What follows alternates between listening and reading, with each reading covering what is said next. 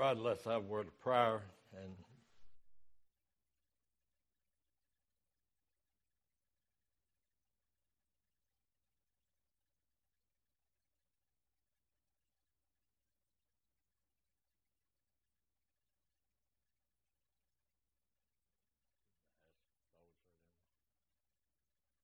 hospital, we ask, Father, those who may be on their way, that you give them traveling mercy.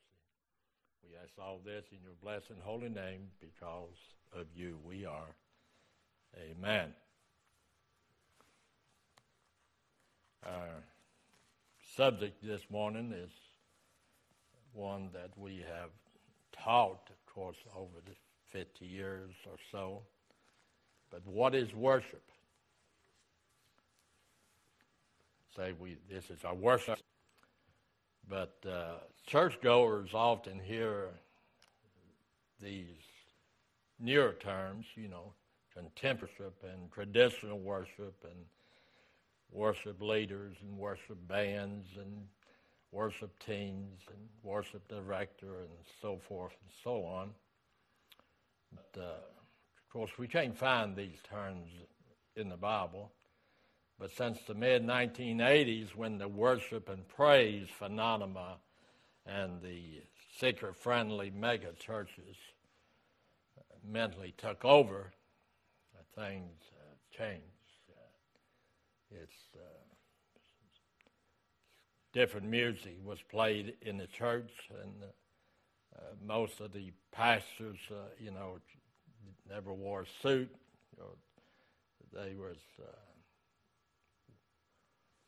wanted to feel comfortable in the worship service. But this is just my own personal opinion on this, and really not in the notes this morning, but I've never been able to feel comfortable in the presence of God with worldliness on me, in me, or about me. I know you can pray anywhere, you can worship anywhere, but maybe God had not given me that ability yet. But when I studied the Word of God in prayer, Jesus went off by himself to pray. The apostles prayed. And so we want to look at John chapter 4. John chapter 4, the woman at the well. And when we look at this portion of Scripture, we start at the beginning. John chapter 4 and verse 1.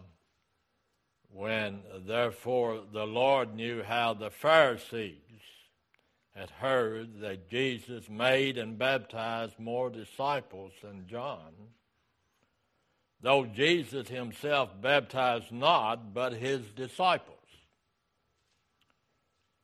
he left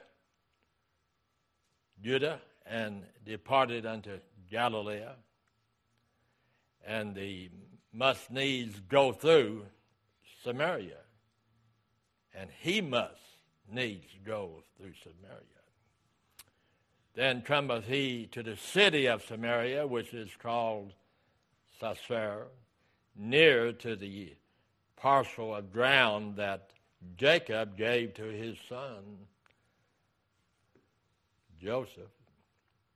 Now Jacob's well was there, and Jesus, therefore, being wearied with his journey, and thus sat on this well, and it was about the 6th hour. There cometh a woman of Samaria,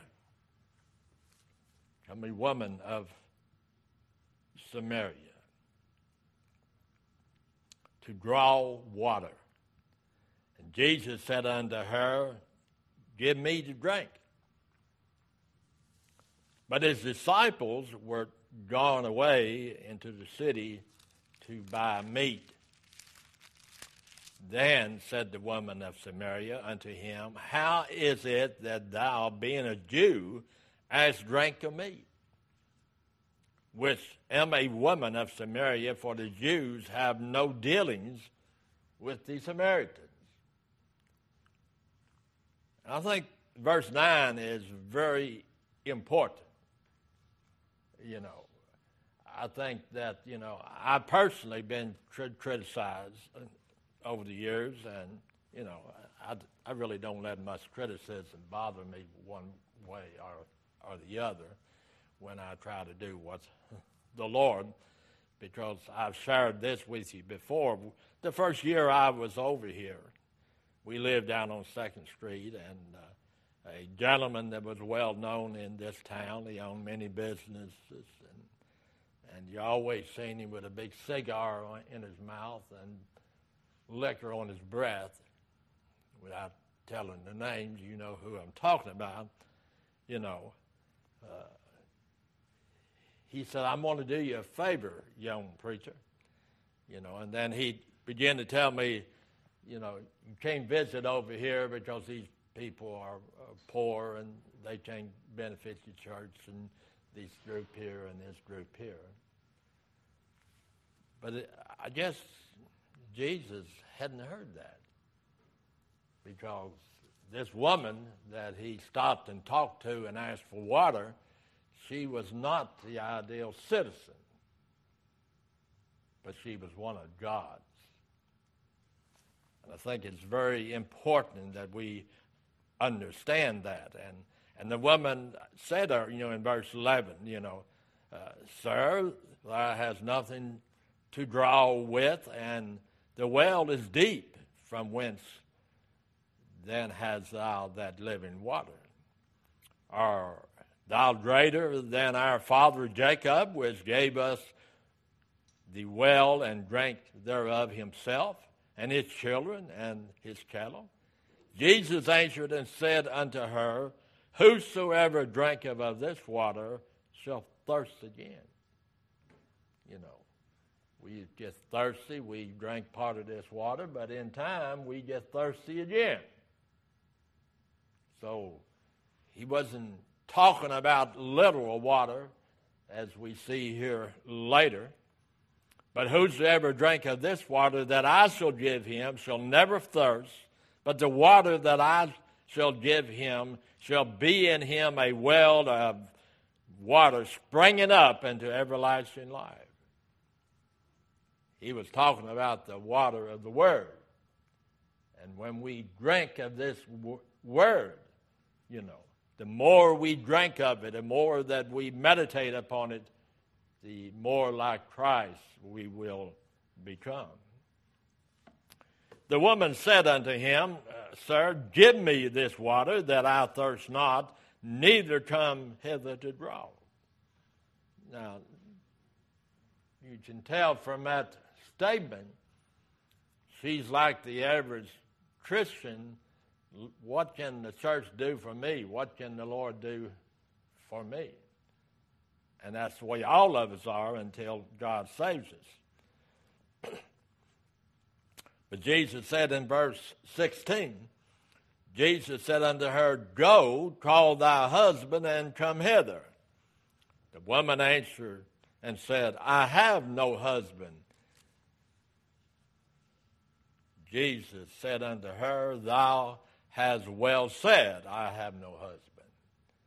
For thou hast had 5 husbands, and he whom thou now hast is not thy husband, in that sayest thou truly." So here is a woman that was at the well. They had never met, but yet Jesus knew all about her. I think that's a very important part, very simple, not anything deep. But Christ knows everything about me. He knows what I did yesterday. He knows what I did this morning. And he'll know what I'll do tomorrow and every day follow. Matter of fact, from here to the time he takes me home, I will be no surprise to him, because he is omnipotent. He's everywhere. He knows all. I'm not present. And when we look at that, but in verse 19, the woman said unto him, "Sir, I perceive thou art a prophet. Our fathers worship in this mountain, and ye say that in Jerusalem is the place where men ought to worship. Jesus said unto her, Woman, believe me, the hour cometh when ye shall neither in this mountain nor yet at Jerusalem worship the Father. He was teaching his second coming. The day of worshiping in the church is going to be over. The day of worshiping anywhere on this earth was going to be over. But he said, Yet worship ye know not what. We know what we worship, for salvation is of the Jews. God's chosen people. And I find comfort in believing and knowing that I'm a spiritual Jew. They have been against the Jews ever since Jesus was born, and they've been against Christians since the first Christian was born. You may have some Christian friends. You may say, well, the United States is a Christian nation, but it's not. It was founded upon the faith, but the United States certainly is not a Christian nation now. And I'll add in, which is not in my notes, but I wouldn't want to live in any other country. As bad as this country is, it's better than the rest of the world, in my view. Is God pleased in a worship service where there's loud music and in the dancing and hollering and going on? I tell you, he's not. That is not worship. That is fulfilling the lust of the flesh, because the mood, whatever, gets our attention. But God said, and I'll repeat again, but the hour cometh and now is, when true worshipers shall worship the Father in spirit. If you mark in your Bible, I underline true in my Bible. There are worshipers, and then there are true worshipers. There are those that are saved. There are those who profess to be saved. And I don't know who's saved and who isn't. And I don't think nobody else, but I know the one who does. But God said in verse 24, God is a spirit, and they that worship him must worship him in spirit and in truth. From that page, from that verse alone, let me ask you something. If a group of people are not worshiping the way God's word says they are, in your estimation, did they have a worship service? Well, we can have our view, but God tells us God is a spirit, and they that worship him must worship him in spirit and in truth. And if we're not worship him in the spirit and in truth, we had a service, but it was not a worship service. It's not my opinion. That's what God said. So we need to understand that. We need to acknowledge that. Because verse 22, A said, Ye worship, ye know not what. We know what we worship, for salvation is of the Jews. Her biggest mistake was thinking that worship was done in a particular place. I believe in church attendance. I believe in being in the house of God 3 times a week, if that's what the church votes. If the church votes to have something else, and if the church votes it, then we should be there unless we're sick or providential hindrance. But God made it very clear in verse 20, our fathers worship in this mountain, and he say that in Jerusalem is a place where men are to worship. We can worship God anywhere.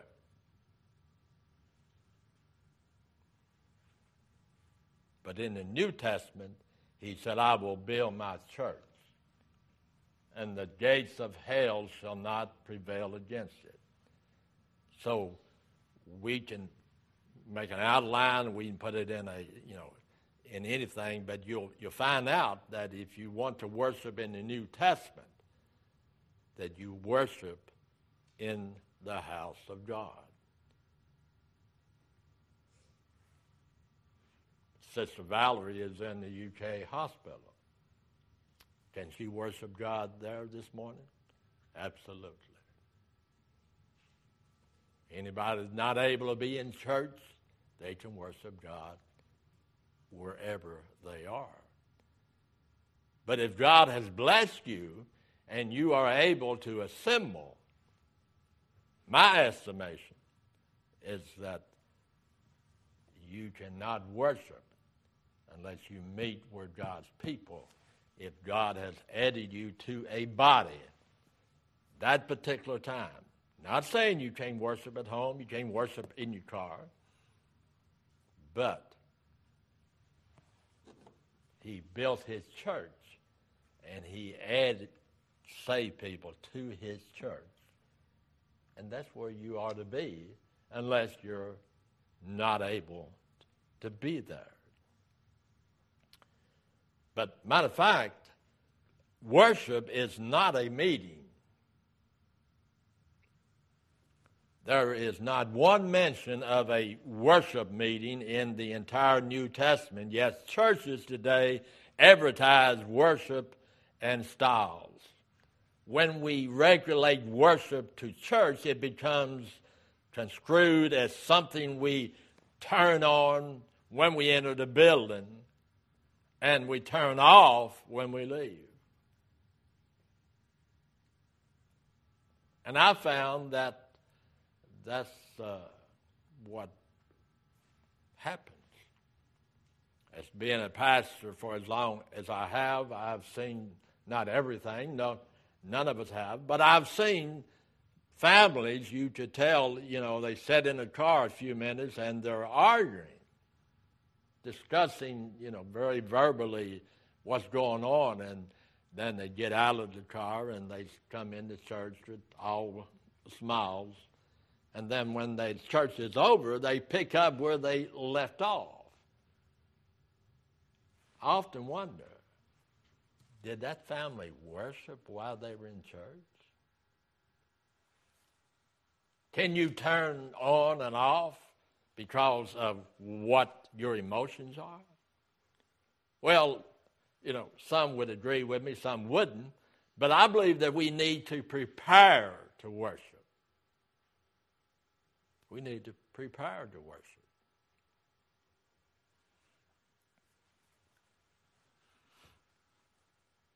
There's not a mention of worship service in the New Testament. The devil, who has always coveted the worship of men, is more turned off when we leave. The devil, who has always coveted the worship of man, is not what I just said, but this. Is more than happy if we create an atmosphere where God only gets 1 hour of worship per week, or 2 hours, or 3 hours. And I strive very hard myself to be prepared to worship. But if these 3 hours a week, if that's all we have to offer God, we have a blemish in our life. Because if you're sick and you're home, you still can worship God because you're unable to be in God's house. You're unable to meet with the Lord. So the fact that worship is not a meeting, the church is a place for preaching, teaching, fellowship, praying, caring for others, serving in ministries, and charging our spiritual batteries so we can go back into the world and preach. It is not simply for worship. But, there's some Christians that I may miss Sunday school, but I won't miss worship service. But if you're able to be here, then shouldn't you be here?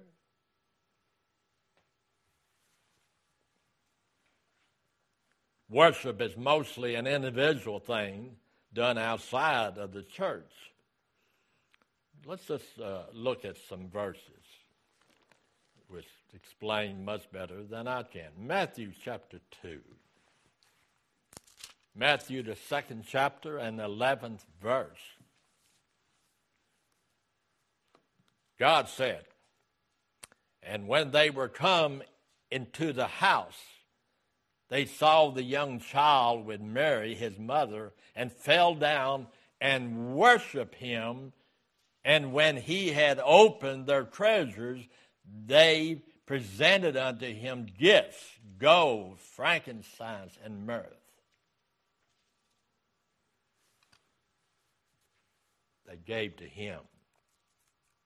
They gave to him. If God died for us, can we give our life to him? Can we worship him? Now, notice also, same chapter, the 8th verse, and the 8th chapter and the 2nd verse. "And behold, there came a leopard and worshipped him, saying, Lord, if thou wilt, thou can make me clean." I'm taking these verses simply to show you that what God said here, what worship is, where you can worship. "Behold, there came a leopard and worshipped him, saying, Lord, if thou wilt, thou can make me clean." I pray this many times for my wife and for you, for others. Lord, I know you can. I know you can heal anyone in this auditorium that has a medical problem. It's not the fact that you can't, and that's what we see here. Notice verse 1. "When he was come down from the mountains, great multitudes followed him." You're familiar with the previous chapter. Jesus went up into the mountains alone to pray. Now he said, when he was come down from the mountains, great multitudes followed him, and behold, there came a leopard and worshipped him. We can worship God anywhere if our motive is right, if our intentions is right. So he asked him. And verse 3 we see, "And Jesus put forth his hand and touched him, saying, I will be thou clean. And immediately this leopard was cleansed." God can do that. But we can't just haphazardly say, God,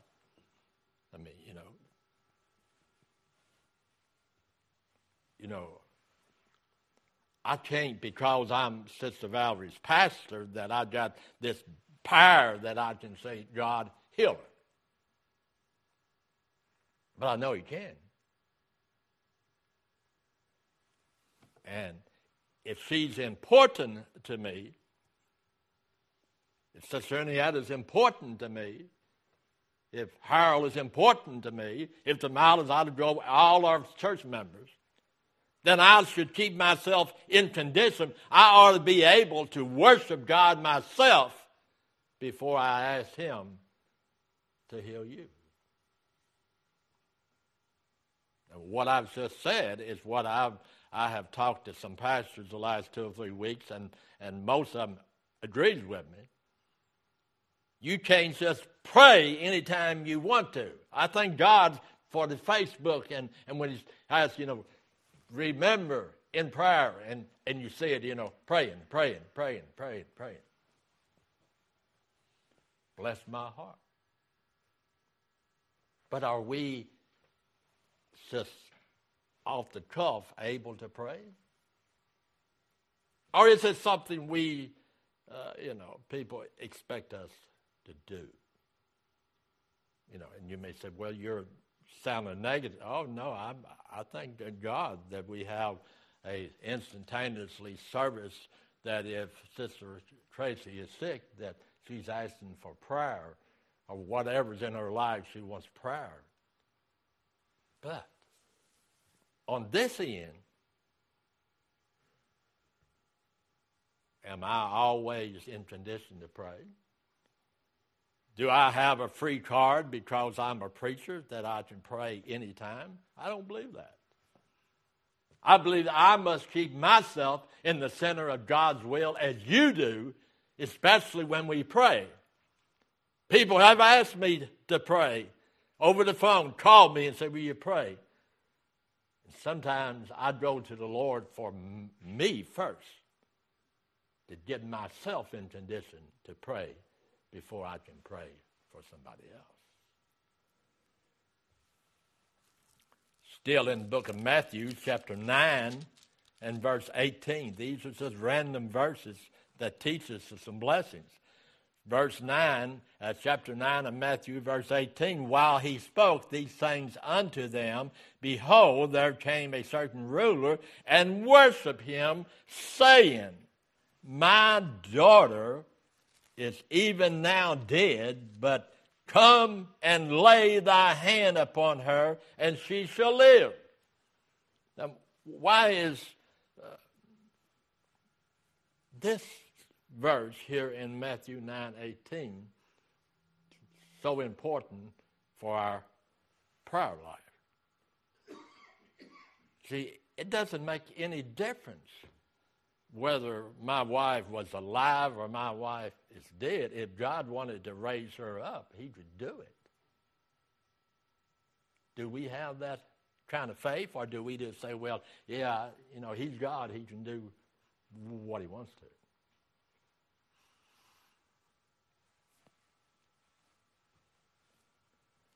Well, not only can he do what he wants to, he does. In Matthew 14, Matthew the 14th chapter and the 33rd verse. Matthew 14, verse 33. God said here, but when he saw the wind boastering, he was afraid and began to sink. He cried, saying, Lord, save me.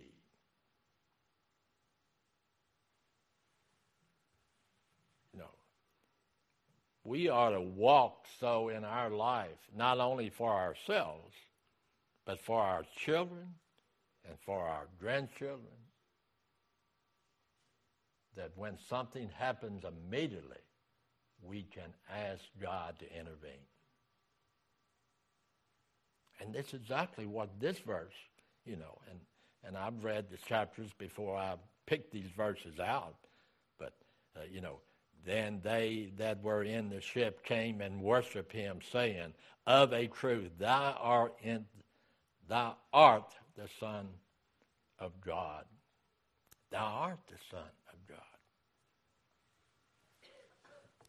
And then one more verse, chapter 18 and verse 26. 18, verse 26. When we look at Matthew 18 and verse 26, the servant therefore fell down and worshiped him, saying, Lord, have patience with me, and I will pay thee all.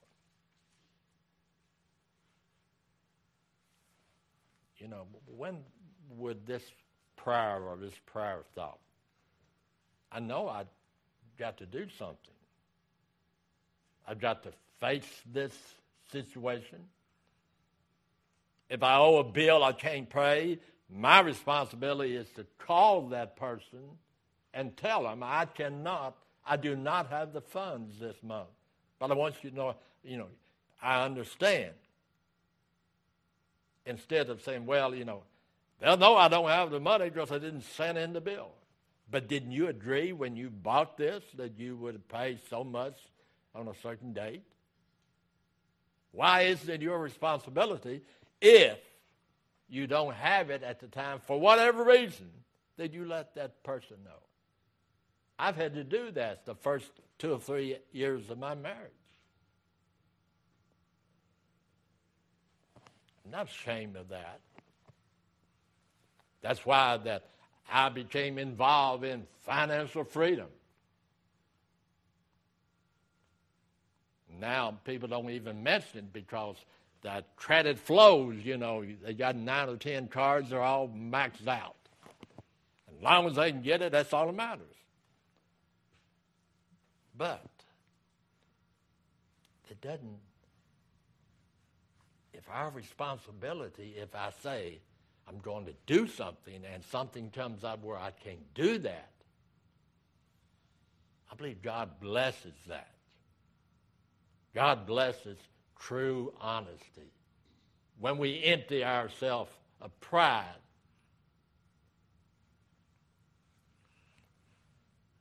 see, the Greek word mostly translated worship in the New Testament simply means to prostrate. Just flat out go before him. Here I am, Lord. It's me again. I'm in need of your mercy. I'm in need of your grace.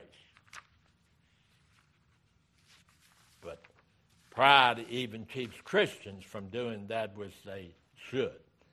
Because the best synonym for worship is adoration. To admire or adore.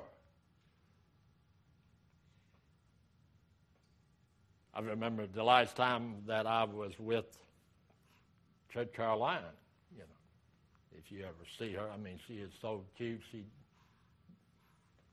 get away with murder, But, I told her, I said, I worship you. Now, I wouldn't use that term, but I can say I adore you. That's what worship is. When we worship God, we adore God. He's the most important thing at the time. See? So the best synonym for worship is adoration.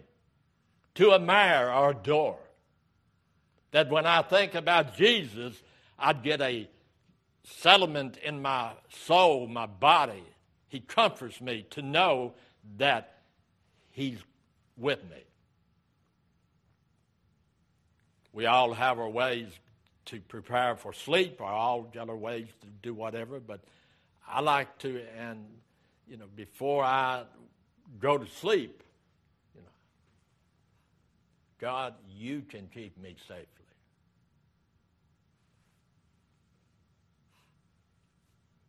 Instead, we say, well, I'm healthy and don't have no problems. God has been with me. Well, who blessed you? God blessed you. Thank you, Father. Either one of us could be facing surgery. Either one of us could be in the hospital.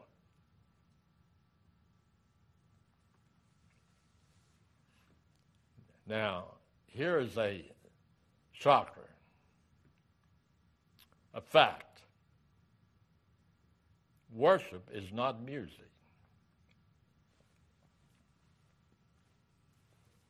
Not once in the 79 reference to worship in the New Testament is it associated with music. I didn't know that.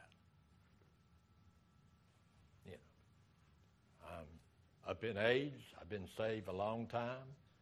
I always thought, that it's important what songs we sing because it's worshiping God.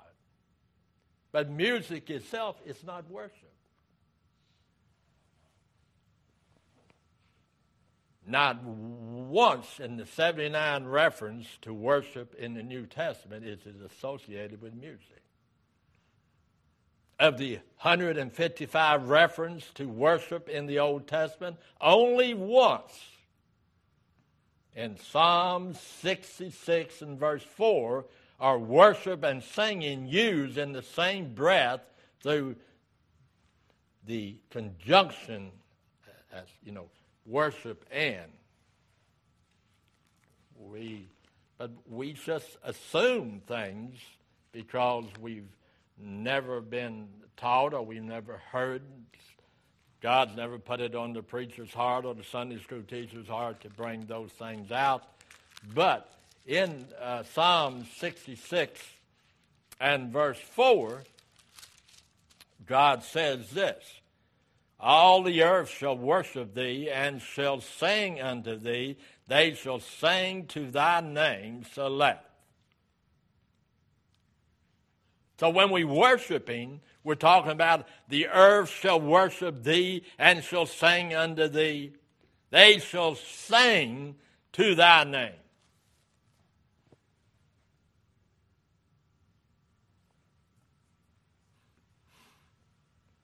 "234 mentions of worship in the Bible, and only once is it used along with music. What then is music? The main thing in our worship at the church? Well, God said in John chapter 4 and verse 22 that he worship ye know not what. We worship. What do we worship? Ye worship, ye know not what. We know not what we worship, for salvation is of the Jews.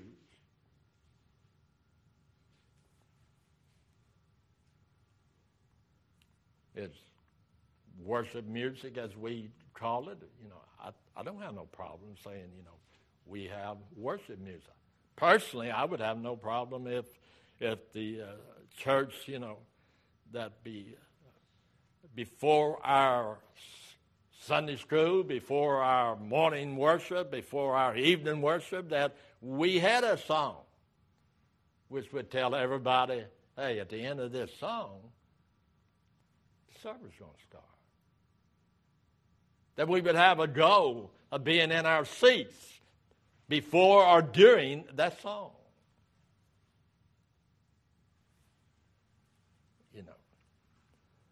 So what is worship then? Worship is an action an individual takes intended to give God pleasure. 1 Corinthians chapter 10 and verse 31. 1 Corinthians chapter 10 and verse 21. Whether therefore ye eat or drink whatsoever ye do, do all. We do it to the glory of God. Don't we? Isn't that what true worship is? Whether we eat or drink or worship, ye do all to the glory of God. If we're worshiping, we're doing it for the Lord. We're not doing it so that somebody can say, Pastor, man, that was a beautiful song you sung.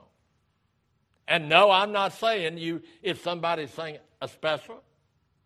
Every time Sister Marlin sings, I enjoy her singing. And I want to tell her, I enjoy your song. I do that because I really enjoy it. It helps the service. And I want to encourage her.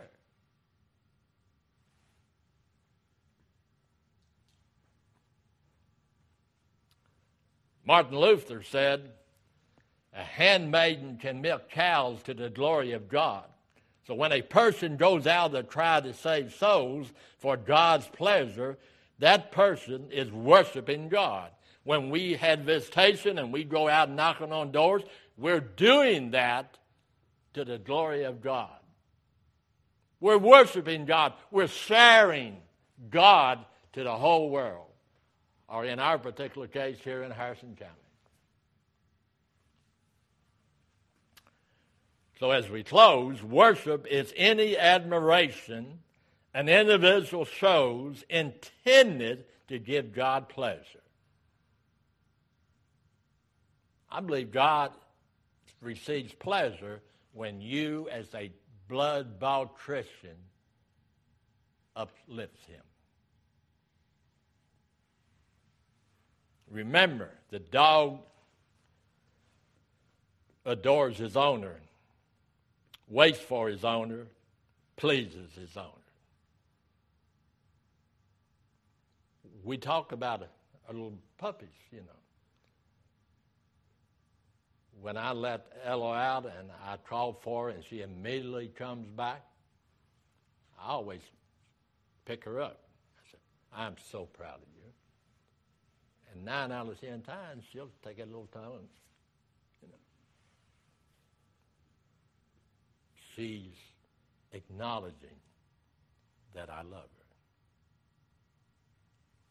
Dogs do that. Cats do that. Animals do that. But we're too proud sometimes, I think, to acknowledge what true worship is. Father, we thank you for this day, and we thank you for the privilege that's been given to us to be here to study thy word. We ask you to be with us throughout the worship service. Lead, guide, and direct us. It's because of you we are. Thank you, God, for loving us. Amen.